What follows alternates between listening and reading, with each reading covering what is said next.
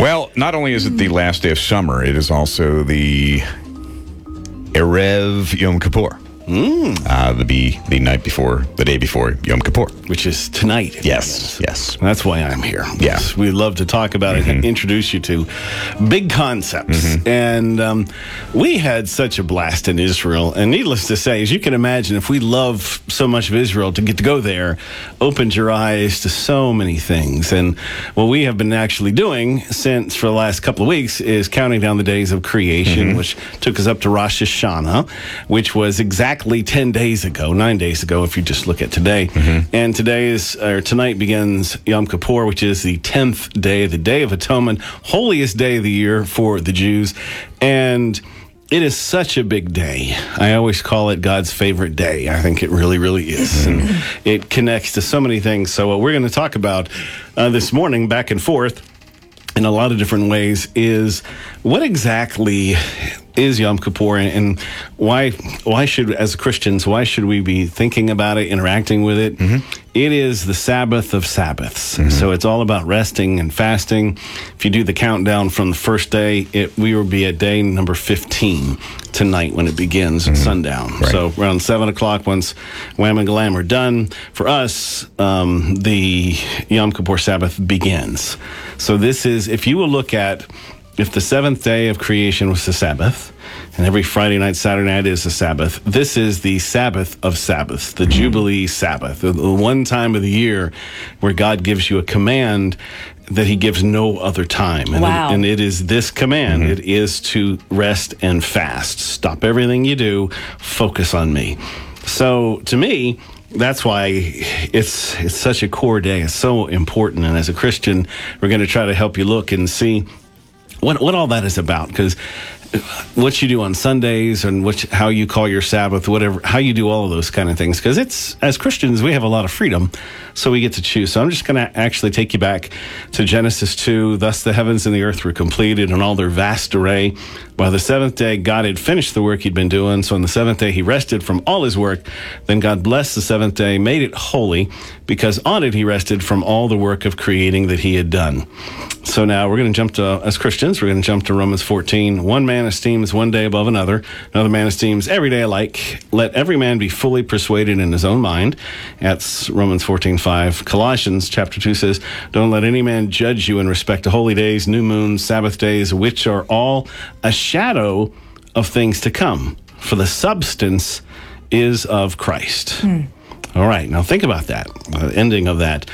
Sabbaths are, you know how I love shadows and type, so this is my wheelhouse right here. So a Sabbath is nothing but a shadow. It's not real. That's the most important thing you got to get in this.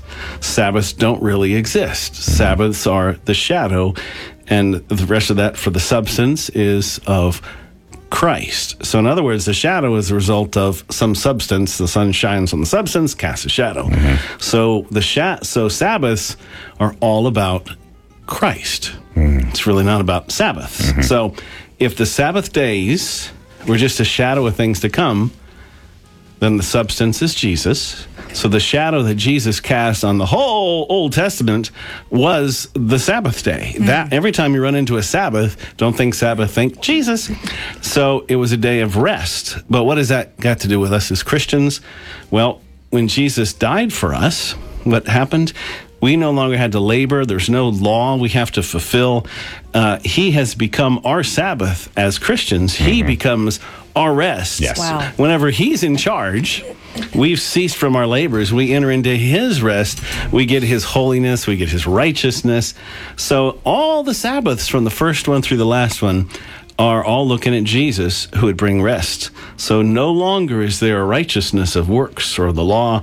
The righteousness now comes by faith, resting in Jesus Christ. So you could also say this resting is encountering Christ intimately, becoming one with him and his will. So first and foremost, when we talk about a Sabbath or Sabbath of Sabbaths and rest, what you're really talking about is encountering Christ. So this day isn't about fulfilling some kind of law. I was just going to say that. I mean, it is the opposite, because, of course, here, this is before the law anyways. So what he was saying is, we're going to have a day each week, just me and you. We're going to just walk and encounter, engage each other. We're going to grow. You're going to know me better. I'm going to know. We're going to encounter. So, in a sense, Sabbath is a shadow in and of itself of eternity, of heaven, when we'll intimately know everything about him as he knows us. That making sense? Oh, yeah. In the Theologian Ray to English Dictionary, as believers, we would not be following the law observing Yom Kippur. Correct. But the Jewish people and the ones we would see at the Western Wall Correct.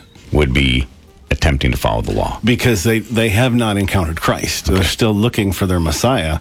Like, you guys had a really cool experience. I was exhausted on Sunday. I stayed in the room and slept. You guys, as always, went to Old Town Jerusalem and walked another... I heard that we walked 46 miles. Yes, that was true? one of... Minimum. one of the girls' like fitness counter apps on her phone. That for that 10 days, we walked 45 miles. I did the math. We could go to Cleveland Donuts. Or Stone Mountain. Either we could go to Addison's church. We could walk That's there. a long Yes. way when you think about it.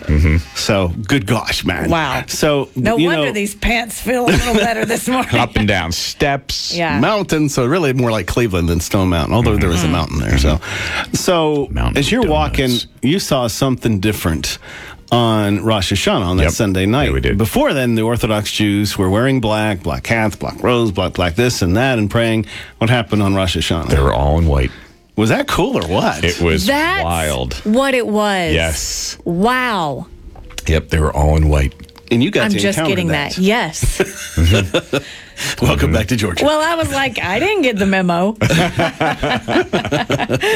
That's amazing. And can I just reiterate Psalm 95:11? So I declared an oath in my anger, they shall never enter into my rest. But Hebrews 4:3. Now we who have believed enter that rest, just as God has said. So I declared an oath in my anger, they shall never enter my rest. And yet his works, Jesus's, have been finished since the creation of the world for us to enter that rest. Yes.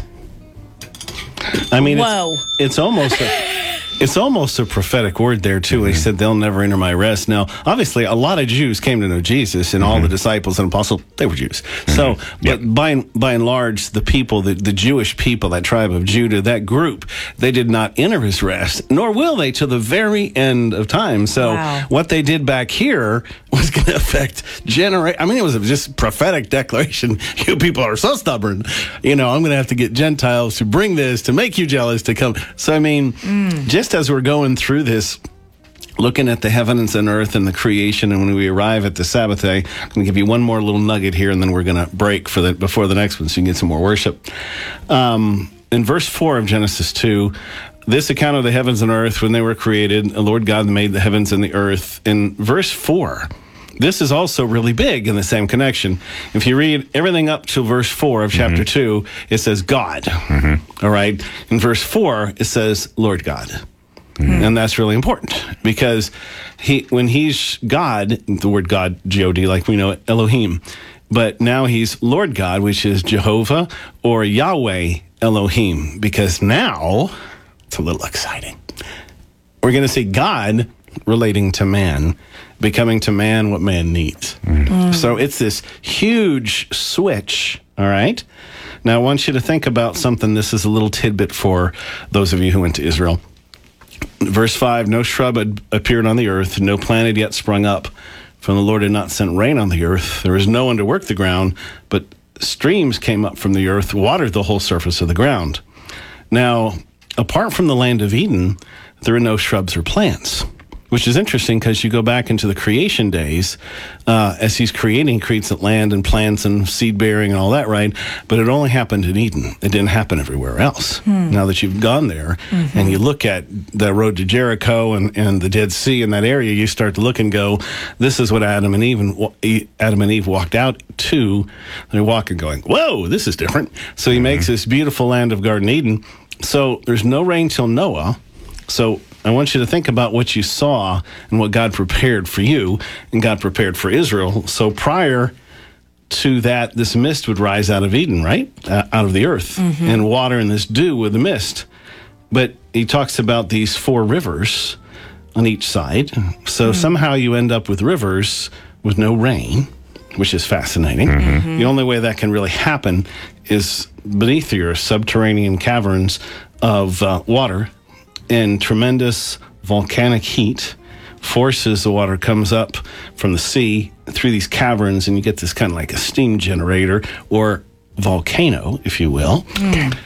The steam going up condenses the water, and you have this water supply that way. So with this moisture blanket all over the atmosphere, it would just be like this land, kind of what we experience, this land of humidity in that sandstorm. And at night, the mist goes up, and it waters the earth. And what did we discover about Israel while we were there? If there's anything that stood out about Israel, it was rocks everywhere, volcanic rocks. It was this massive land. So whatever happened in all of that, it all started back here when this land, because I still believe that is the land of Eden right there, the promised land from rivers to rivers down to Ethiopia up to the north.